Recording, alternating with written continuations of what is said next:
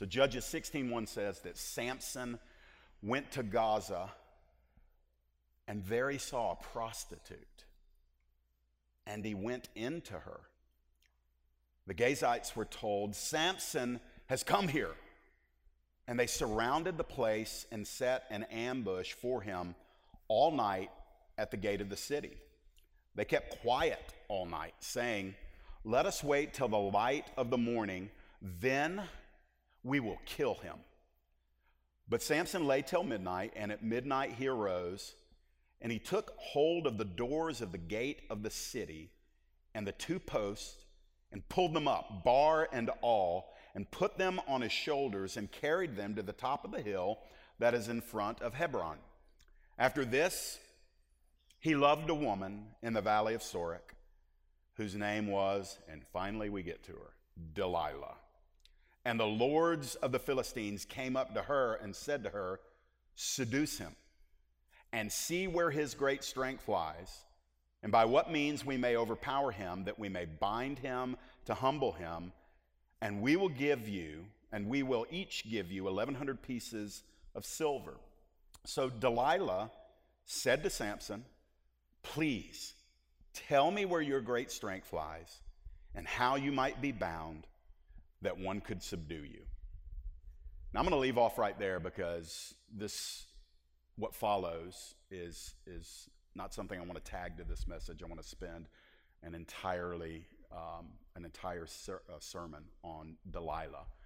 Matter of fact, if I can tell you this message is pretty much men at their worst, and next week's message is women at their worst.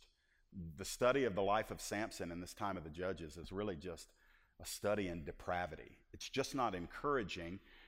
If anything good can come from it, I think it should facilitate us inspecting our own lives and saying, as a believer, is there anything that I'm just not taking seriously as it regards God's call on my life to be consecrated and committed to him? I just want to remind you, and I think you know this, but let me just say it. God's not in neutral when it comes to sin. And grace is not given to us to make us feel motivated that we can get away with sin. That's cheap grace, that's false grace, that's not grace. Grace is there when we do fail, but it is never meant to be a catalyst to spur us on to disobedience or immorality or breaking the heart of God, because we know, hey, after all, we're saved by grace. I don't know what Samson thought about grace. My guess is he didn't understand it at all.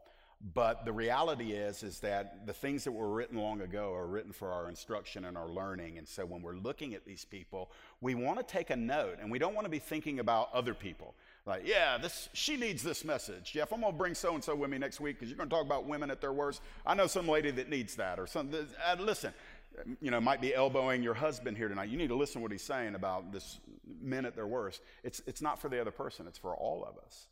And so I want to bring you the message tonight called The Pitfalls of Passion. And I'll just tell you ahead of time, I'm not going to shy away from the issues of the underpinnings of sexual sin that are here in this passage. This needs to be spoken about, and when it's right there in front of us in Scripture, we don't need to avoid it. We need to be reminded. We need to give some pushback, and as the church, in a culture that aggrandizes sexuality and wants to tear down all of the parameters for what God defines as an awesome and beautiful gift meant for really just a husband and a wife. It's not just a man and a woman. I hear that all the time. Well, sex is for a man and a woman. That's not strong enough. It's for a husband and a wife.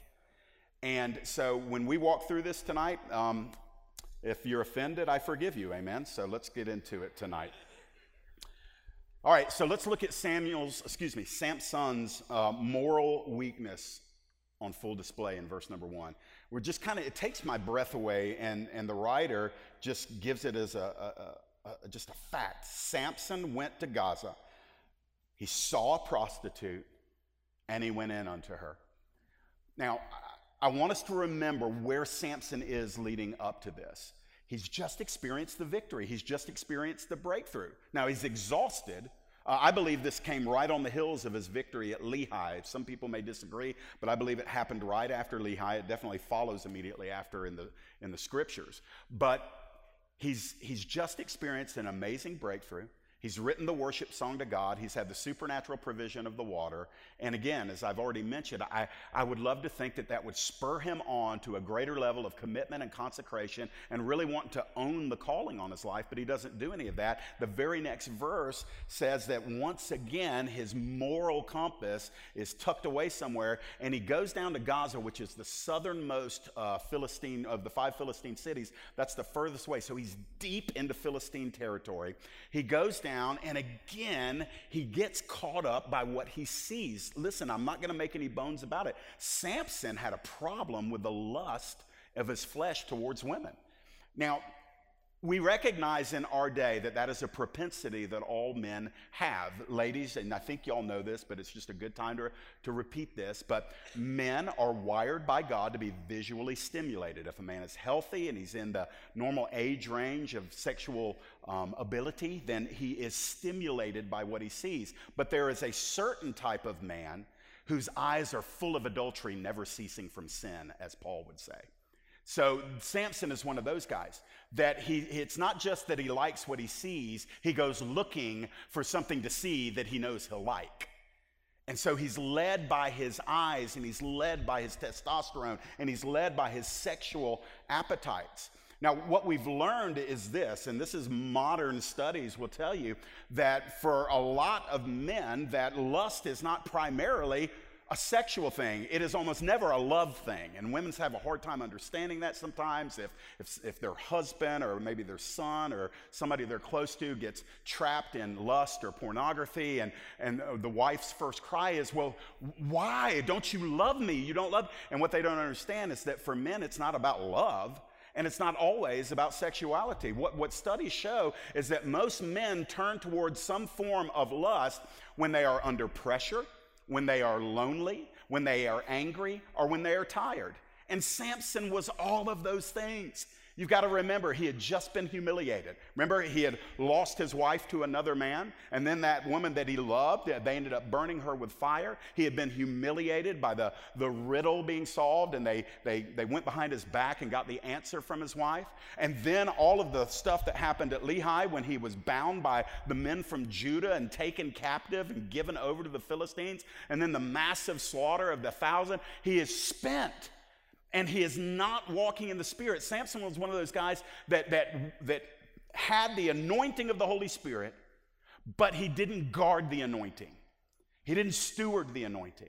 He would have the anointing of the Holy Spirit, he would do his exploits, and then he would default right back to his flesh. That's the pattern in his life. And so when he is going down to Gaza, he comes in and immediately he sees a prostitute. Now, from what I understand, historians tell us that the Philistine women would have had almost zero standards of modesty. They would have flaunted their sexuality more so than the Orthodox Hebrew women would do. And so Samson intentionally was always in the land of the Philistines. Go back, and if you read these 3 chapters on his life, chapters 14, 15, and 16, each chapter opens up with Samuel looking at a woman. Every single chapter. And so we're seeing this. We have to ask ourselves, why did the Holy Spirit make that so clear in the Bible? Because he wants to say to men of every generation, make a vow with your eyes, make a covenant with your eyes, delight yourself in the wife of your youth, but every other woman is off limits. Whether she's in a magazine or on a computer screen, or whether she's your secretary or wherever she is, every other woman is off limits except the one you're married to. And if you're not married yet, then you're waiting for the one, the only one that won't be off limits. But Samson falls into the trap that so many men do, and he goes into town and he sees what was probably a physically attractive, sensual prostitute, and the Bible's very clear, he went in onto her. And so that means that he spent a forbidden night with a woman that would sell her body for a man's sexual gratification. When we look at Samson's life, guys, I want you to hear this as believers. I'm talking to Christian men, and ladies, obviously you can hear it too, but when we're reading Samson's life, he is the leader of Israel. He is the God-called judge and leader of Israel. And in the narrative that talks about his life, he's never in Israel. He's always down in Philistine territory. He's always pressing into the pagan, sensual Philistine territory, looking what he can get into. It's a picture, one that we've seen too often. It's a picture of the person who is in Jesus and is blessed with all blessings in all heavenly places. We have everything we need, and yet that impulse of the flesh is to go after something that is forbidden, because the flesh and the enemy deceive people into thinking that they're missing something.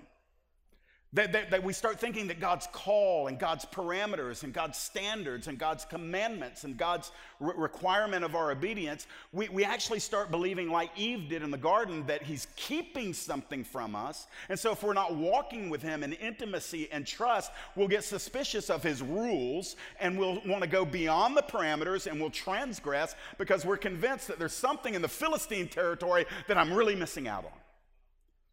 And guys, listen. You live in the Philistine world. You cannot get away from it. It's everywhere.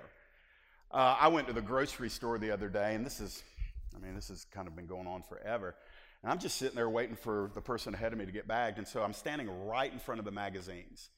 And these are just the covers. I know I sound like an old man, but again, I tell you, I forgive you if you're offended. You're going to listen to this tonight. The covers of the magazines, I'm sitting there and I'm going to do it. I just start flipping them over. I flipped about 9 out of 15, just flipped them over, because if I got to stand there 5 minutes, I don't want to see that stuff. I don't want my son to see that stuff.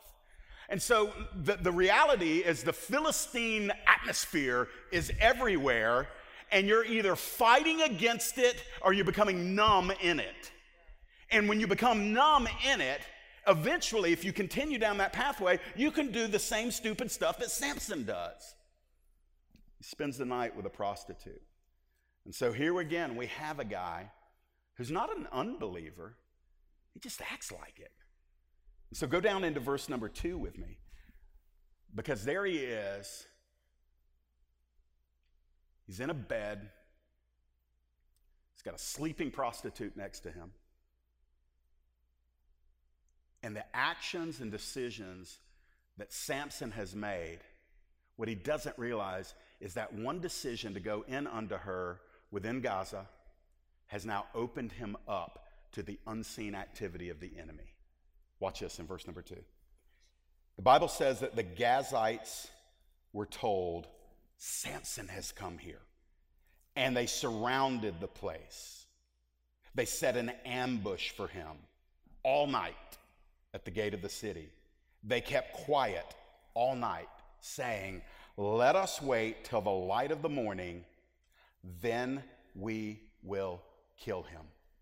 Now, Samson, best we can tell, has no clue that this is what he's gotten himself into. He's just having fun. He's just indulging his sexual appetites. He's just kind of thumbing his nose at the will of God, and he has gone down into a territory where there aren't any Israelites around, and he knows that. And he goes down, and he's the big man there. They know Samson by now. Samson walks into town. They're like, that's the dude that killed 1,000 of our people with the jawbone of a donkey. We don't want to mess with Samson. But the word gets out to some of the people in the city. And while Samson is exhaling in bed, laying there resting, the enemy is working all around him.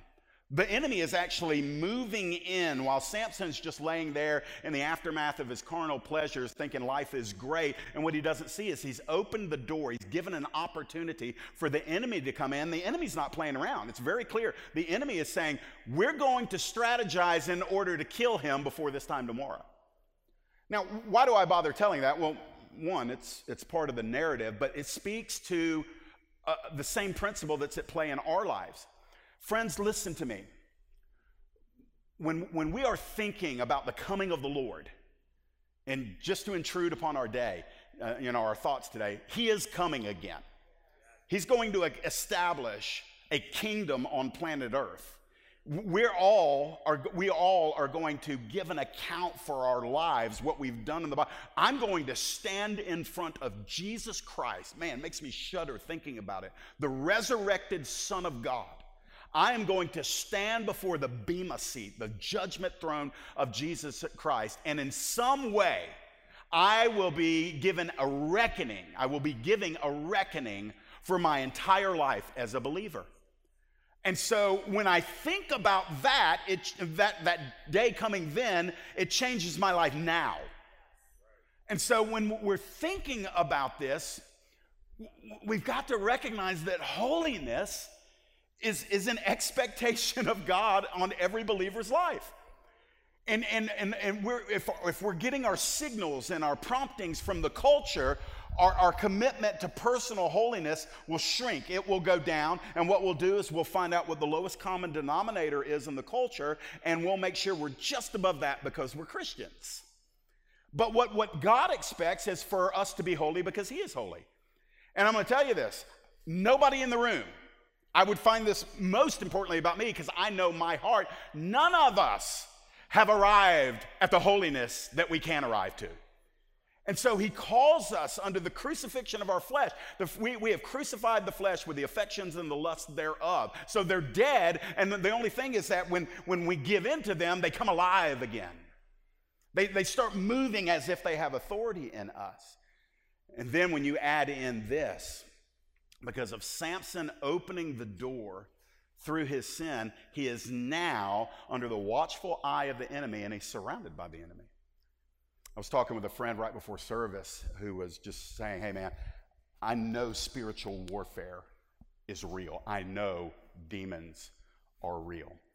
I don't believe most of the church, that we speak those words, but I don't really know if we actually believe it to the degree that my brother was saying it. That literally a third of God's holy angels rebelled with Lucifer, who wanted the throne of God for his own. And Lucifer and a third of the holy angels were evicted from heaven, and they were cast down to the earthly realm. And now all they want to do is to snuff out anything that brings their enemy glory. And so the primary avenue, conduit for God's glory in the earth is the church.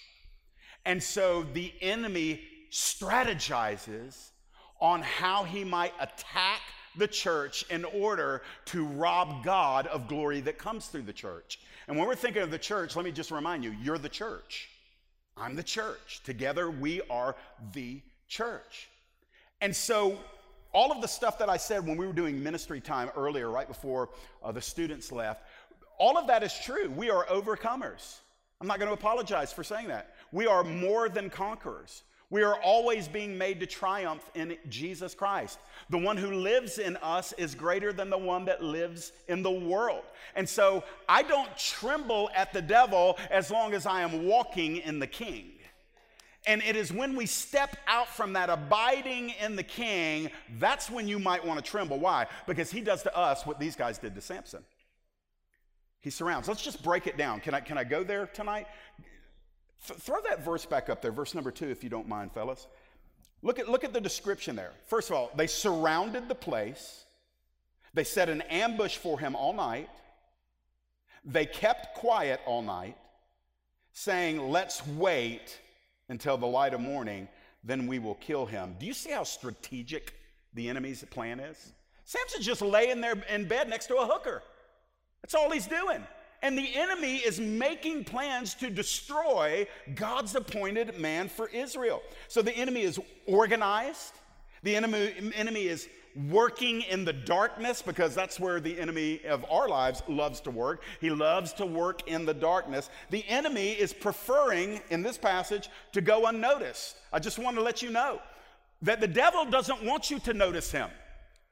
The enemy doesn't pop in with red horns and a pitchfork. That is a medieval caricature of who Satan is. Satan is an angel of light, my friends. He doesn't want you to know who he is. And so he works under the cover of darkness. He wants to work in secrecy. He doesn't want you to know it's him until you can't do anything about it.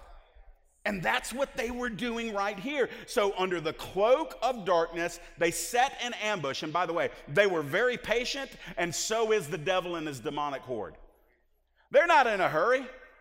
Listen, I don't know. I can't preach this any harder than the reality that it describes. Satan and his demons hate you. Hate you with a level of hate and ferocity that you have never seen before. They hate your kids. They hate your parents. They hate your grandkids. They hate the babies in the nursery. And don't think for a second that there is a shred of mercy or restraint on the one who is the thief who comes to steal, kill, and destroy. And so their motivation, their diabolical, hellish motivation, is to get in wherever they can and bring hell to bear on people that are unprepared. And what is startling is we never think of these things. I'm going to kill this red wasp. Ooh, thank you, Lord.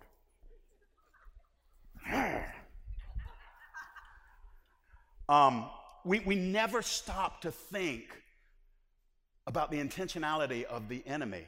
We usually recognize it after he's already done his work.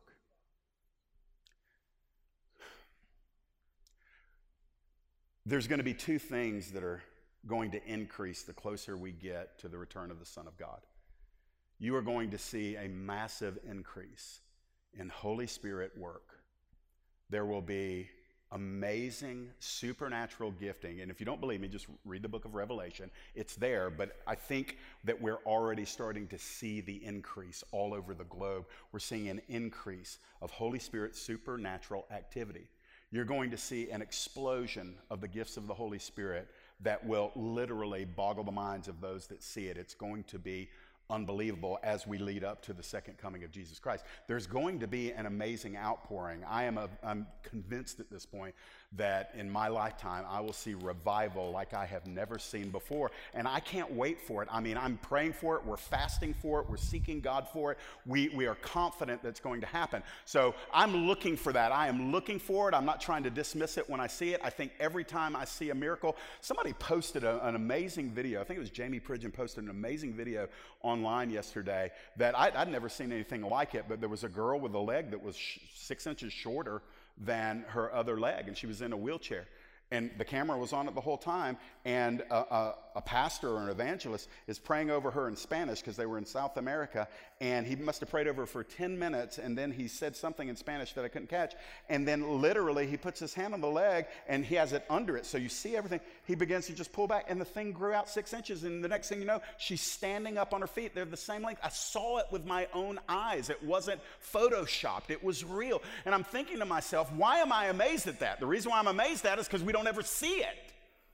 And so, but friends, you're not going to just see it on YouTube or on Facebook. You're going to see it with your own eyes when revival and outpouring hits. Some of you are going to be recipients of it.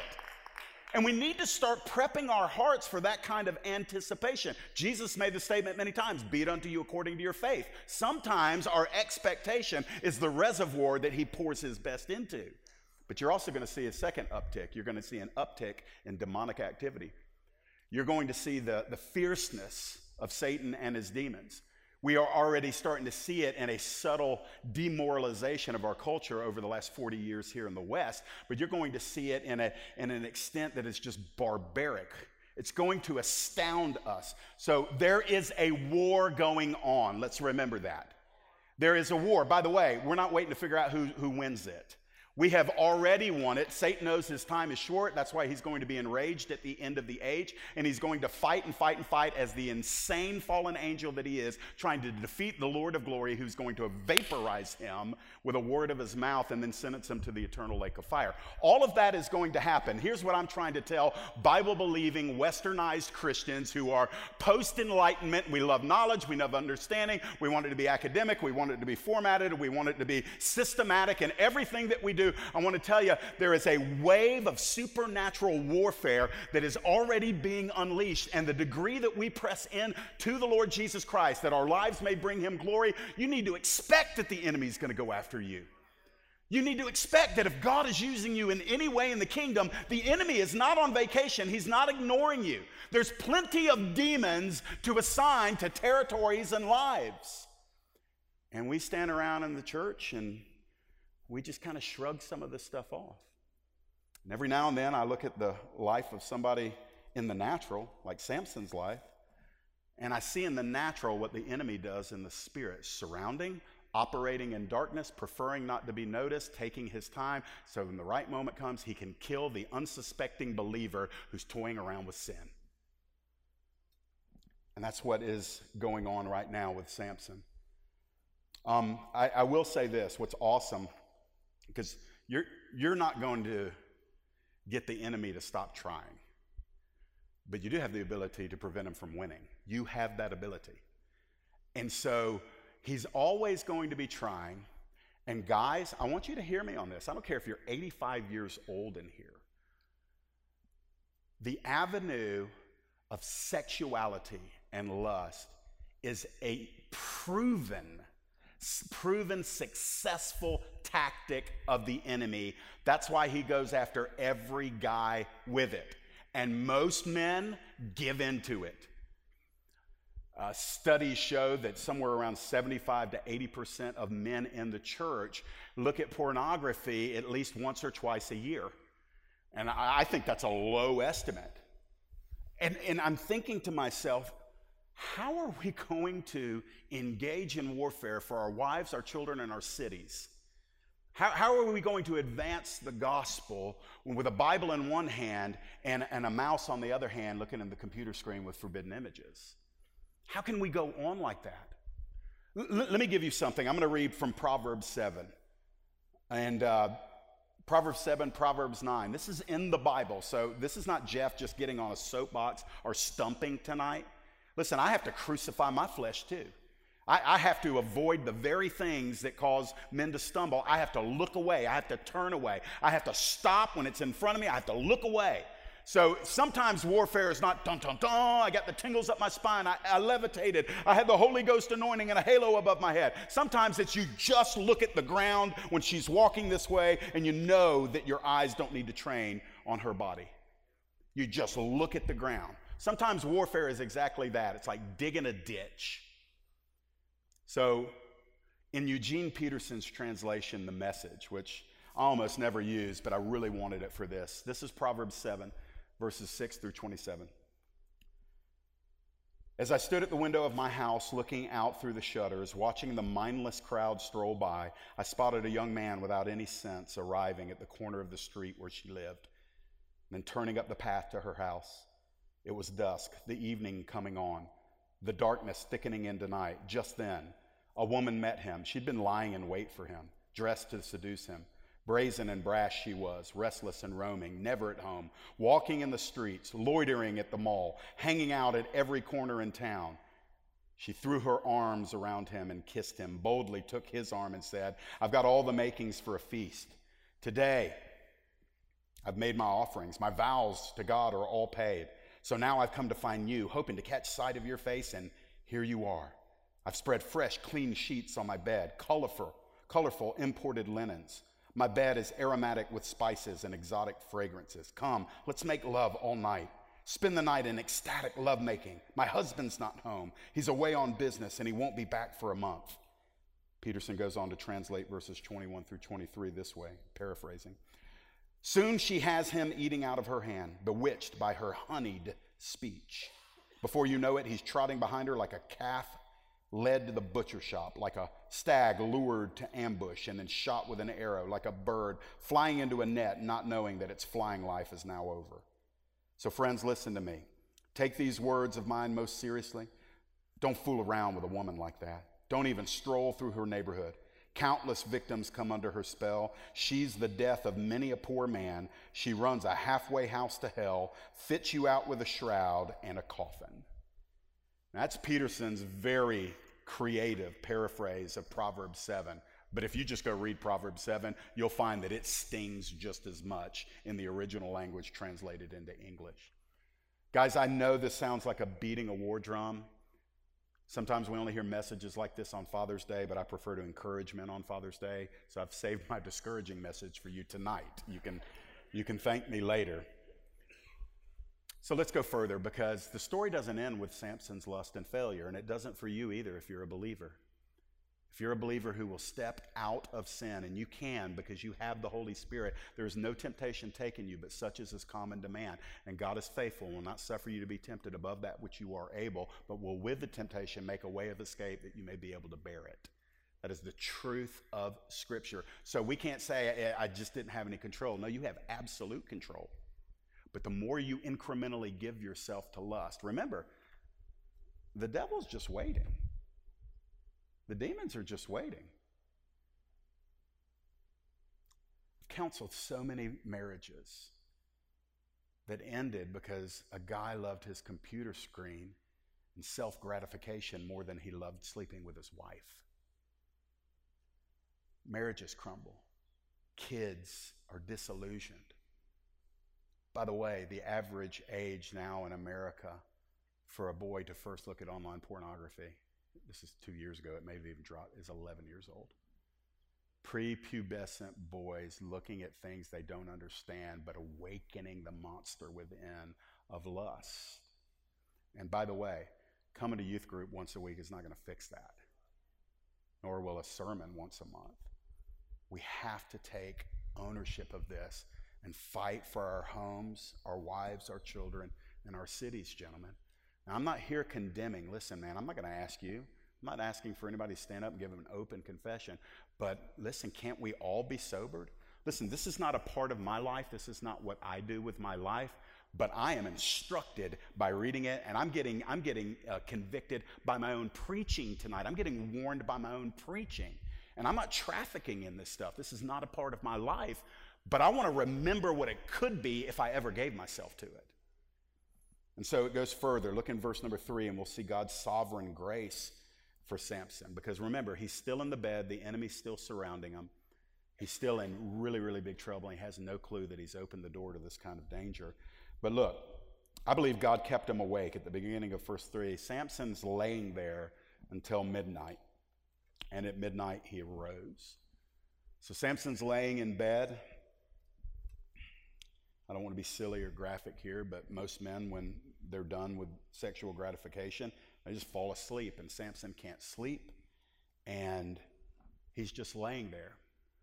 The Bible doesn't say what he's thinking. It's all just conjecture. I do wonder if he's thinking about his life, if he's thinking about what he just did with a prostitute, if he's thinking about the call of God on his life and how his mother and father relayed to him from the very young age, how the angel of the Lord, which turned out to be the Lord, came and prophesied his destiny, and now he's laying in the bed with a Philistine prostitute. Maybe God just wouldn't let him sleep that night because God wanted him to escape what he had gotten himself into. But I believe that the Lord, who Scripture says he gives his beloved sleep, and when we are typically not able to sleep, it's oftentimes because there's something we're wrestling with in our hearts. And God allowed Samson to go through whatever he was going through, and he's awake. So look at the end of verse 3. He doesn't just lay there. God stirs him up. So Samson gets up out of bed, and he starts heading away from the place where he was with the prostitute. And the Bible says he took hold of the doors of the gate of the city and the two posts and pulled them up, bar and all, and put them on his shoulders. Now, it's very interesting because every other physical feat that Samson did that was dramatic and amazing, the Bible specifies that the Spirit of the Lord rushed on him to do that. We're not told that here, but if you understand the structure and the edifices, the construction of ancient city walls, typically the entire city would be walled around with impenetrable walls, and there would be one main gate. And in the evening, they would bar that gate that keeps the bad guys from getting into that city. And so Samson's getting up at midnight. He's leaving the prostitute's place. He is making his way in the street. It does make you wonder, where are the guys that are waiting in the darkness? Where's the enemy? Where were they? I thought they were waiting to kill him. Chances are they were probably snoozing because they said they were going to get him in the morning. They didn't expect him to leave at night. But all of a sudden, Samson's standing at the gates, and the Bible is very clear that with his own two hands, he tears the city gates off of their pinnings, takes the metallic bar that would have kept it bolted, and in one piece, he puts the city gate on his shoulders, probably going down the length of his back, and he just starts walking out of Gaza with it. The reason why I highlight this is because although it does not say that the Lord came upon him to do this, there's no other explanation. This can't be a strictly human physical act. This is once again God enabling his servant, his appointed leader for Israel. God's enabling him to do things that actually bring God glory. We struggle with this theologically because let me tell you how you and I operate. We don't operate in the extreme grace that God chooses to operate in with Samson. Because, and I don't mean this blasphemously or heretically, but if I were God, I'm not going to use the guy who just slept with a prostitute. I'm not going to bless him. Matter of fact, man, he's dead a long time ago, and I would have moved on to somebody else. But God is God, and he will show mercy upon whom he will show mercy.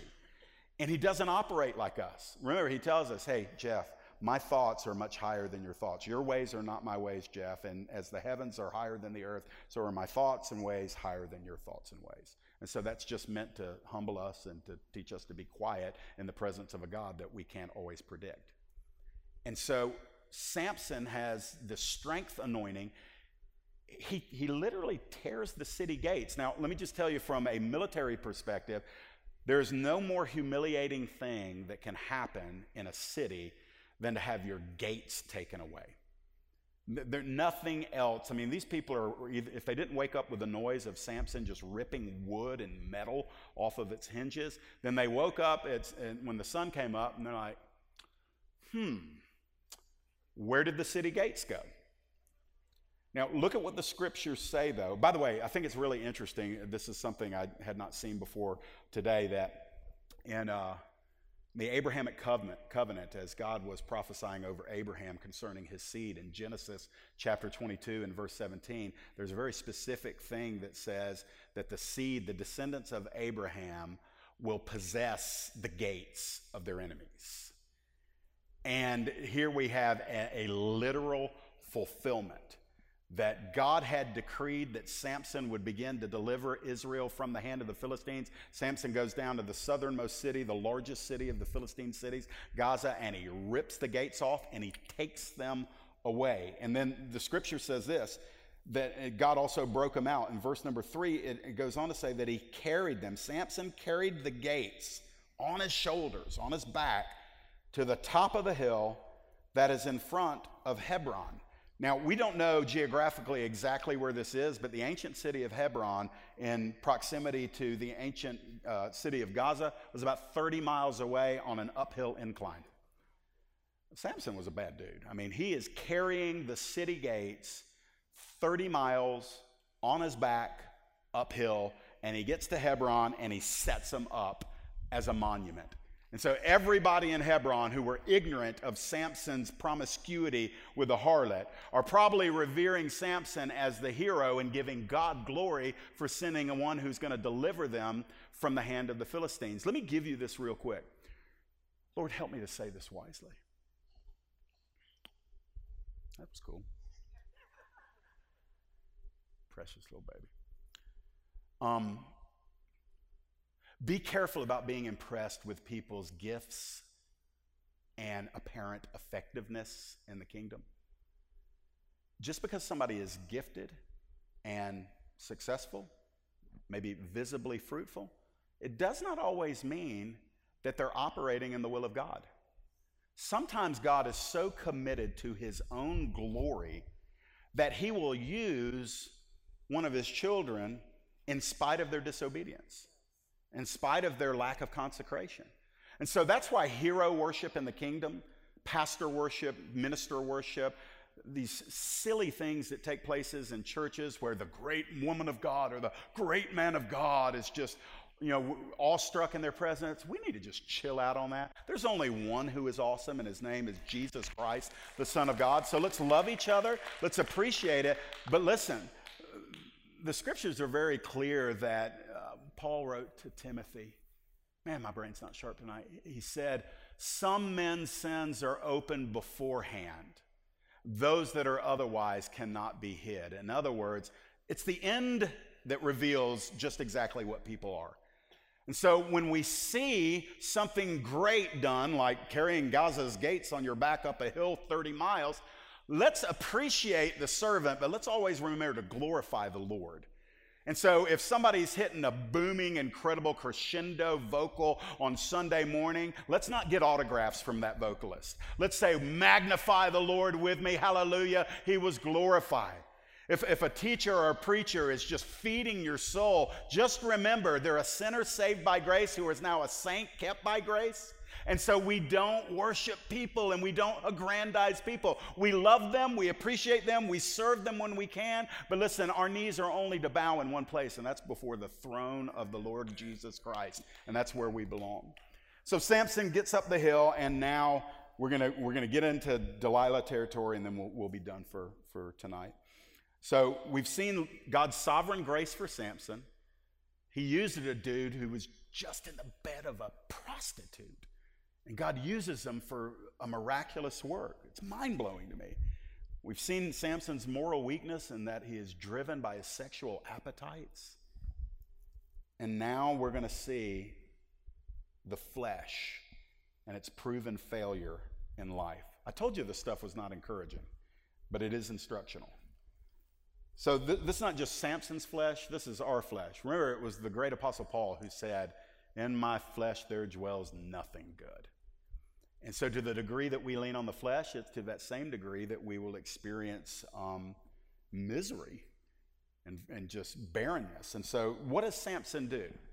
Well, the cycle resumes immediately. Verse number 4. After this, he loved a woman in the valley of Sorek whose name was Delilah. Here we go again. I mean, this is his third woman in 3 chapters. Every time you see Samson, his eyes are scouring for the next woman. And it's just the cycle. Now, listen again. One would think that after he experienced this anointing of carrying Gaza's gates up the hill and literally humiliating them, one would think that he would have some conviction about spending the night with a prostitute. He'd have some conviction about his moral relativism.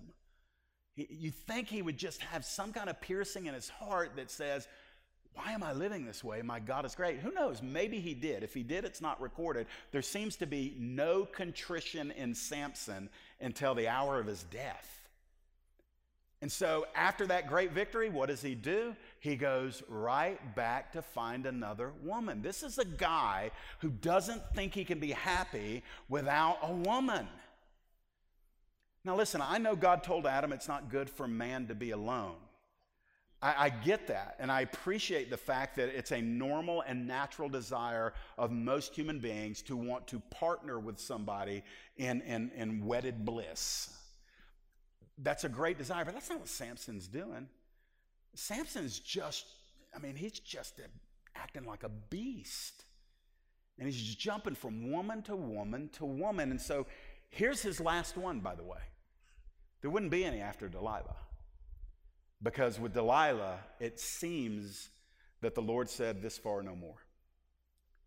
And it's very unfortunate because this is the beginning of the end for him. So his narrow escape just taught him nothing. By the way, there's a lot of different opinions on what the name Delilah means. Some believe it was probably her nickname based on her reputation because they believe it in its core form, it means the temptress. And ain't nobody going to name their baby daughter the temptress. And so she picked up that name somewhere along the line, and she sure lives up to it. And Samson just sees her. In the Bible, this is the first time it says he loves her. The other women, he is never recorded that he loved them. He liked them. He looked at them. He demanded them. But something got his heart with Delilah. So the danger reappears. So the Bible says in verse number 5 that the lords of the Philistine, there were 5 Philistine cities, and each one had a lord over that city. It's just an old word that means the governor, the ruler. And the lords of the Philistines came up to her. So they now know Samson's with Delilah. He's hanging out long enough. And they said to her, seduce him and see where his great strength lies and by what means we may overpower him, that we may bind him to humble him. And by the way, Delilah, each one of us, all 5 of us, we're going to give you 1,100 pieces of silver. She could retire. She'd never have to sell her body again. Oh, that was the other lady, sorry. Delilah is not known as the prostitute, but 1,100 pieces of silver each. 5,500 pieces of silver. She's done working for the rest of her life. She can do whatever she wants. And so here you have Samson's lust for sex, meeting Delilah's apparent lust for money. It's a lethal combination. By the way, it happens all the time. Still happens today. Samson was not the last guy who went looking for a babe. Delilah was not the last woman who went looking for a sugar daddy. And so you've got this lethal toxicity in this relationship. And so what flesh gives birth to flesh. And that's exactly what's going to happen. Imagine what kind of reputation she must have had, by the way, to where the lords of the Philistines know that they can go to her with money and say, if you'll just seduce this guy, wow him in the bedroom, and then while you're wowing him in the bedroom, see if you can extract some information. What a total assault on just her reputation, but apparently she had earned it by that point. I mean, this is ugly, isn't it? This is just ugly humanity right here. Well, I've only got one verse left, so you're about to get free, but it's very interesting that the enemy knew that they could eventually get Samson by working through the women he went after. Why? Because it was his weak point. Again, it's a very clear picture of how the enemy works still today. He just will keep pounding on the bruise of your weak point until it bursts. And so we're called to humble ourselves before God and know our weak points. By the way, I think it's important just to go ahead and acknowledge this. Men are not the only gender that are sexually tempted. It's not just guys. I think we probably have a greater propensity for that.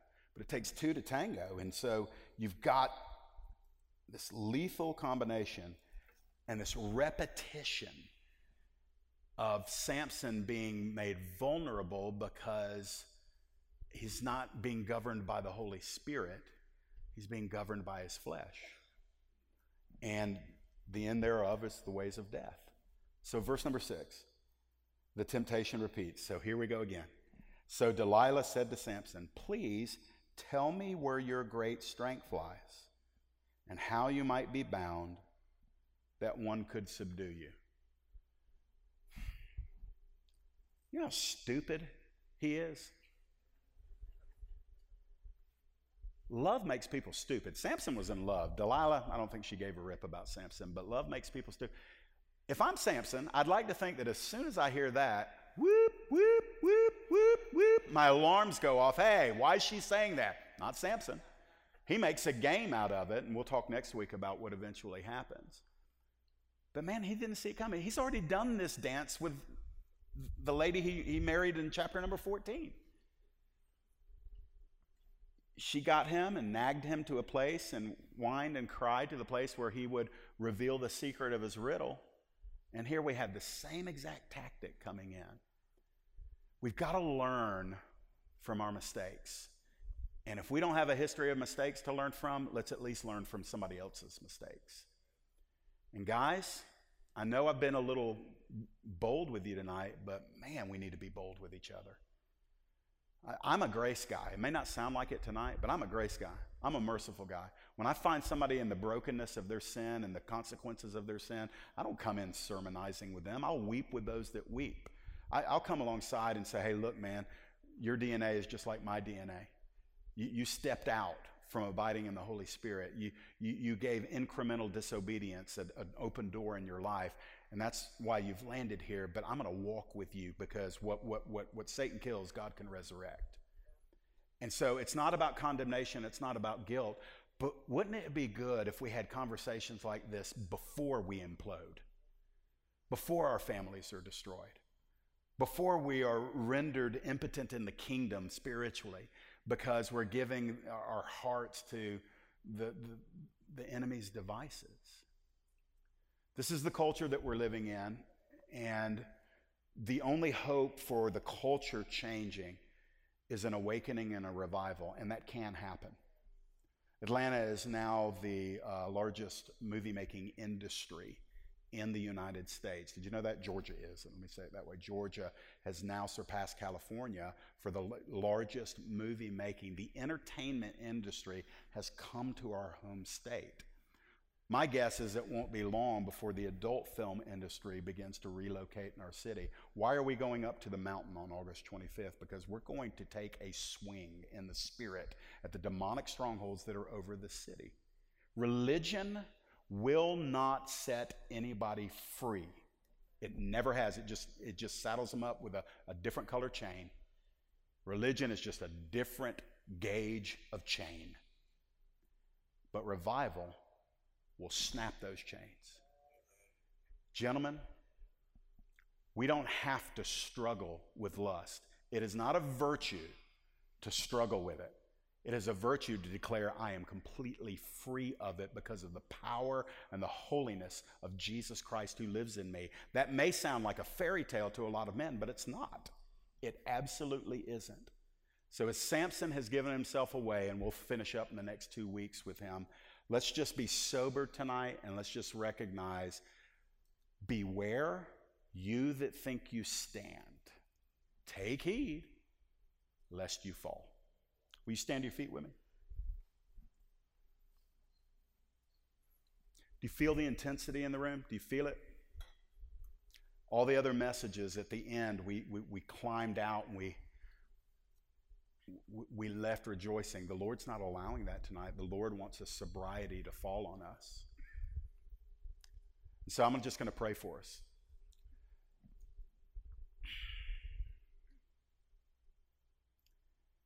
Jesus, do the deep work in our hearts.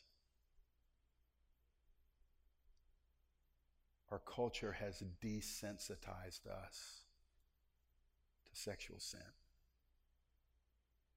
Resensitize us to it. Make us so aware, not obsessing over it, Lord, but triumphing over it. I pray for an impartation of victory and immunity against sexual sin in all of my Christian brothers' hearts that are hearing this.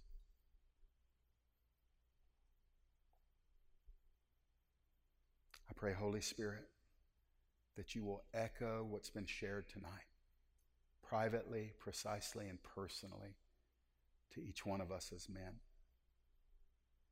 Shine the light on where the devil's working in darkness. Help us to look at your daughters who are our wives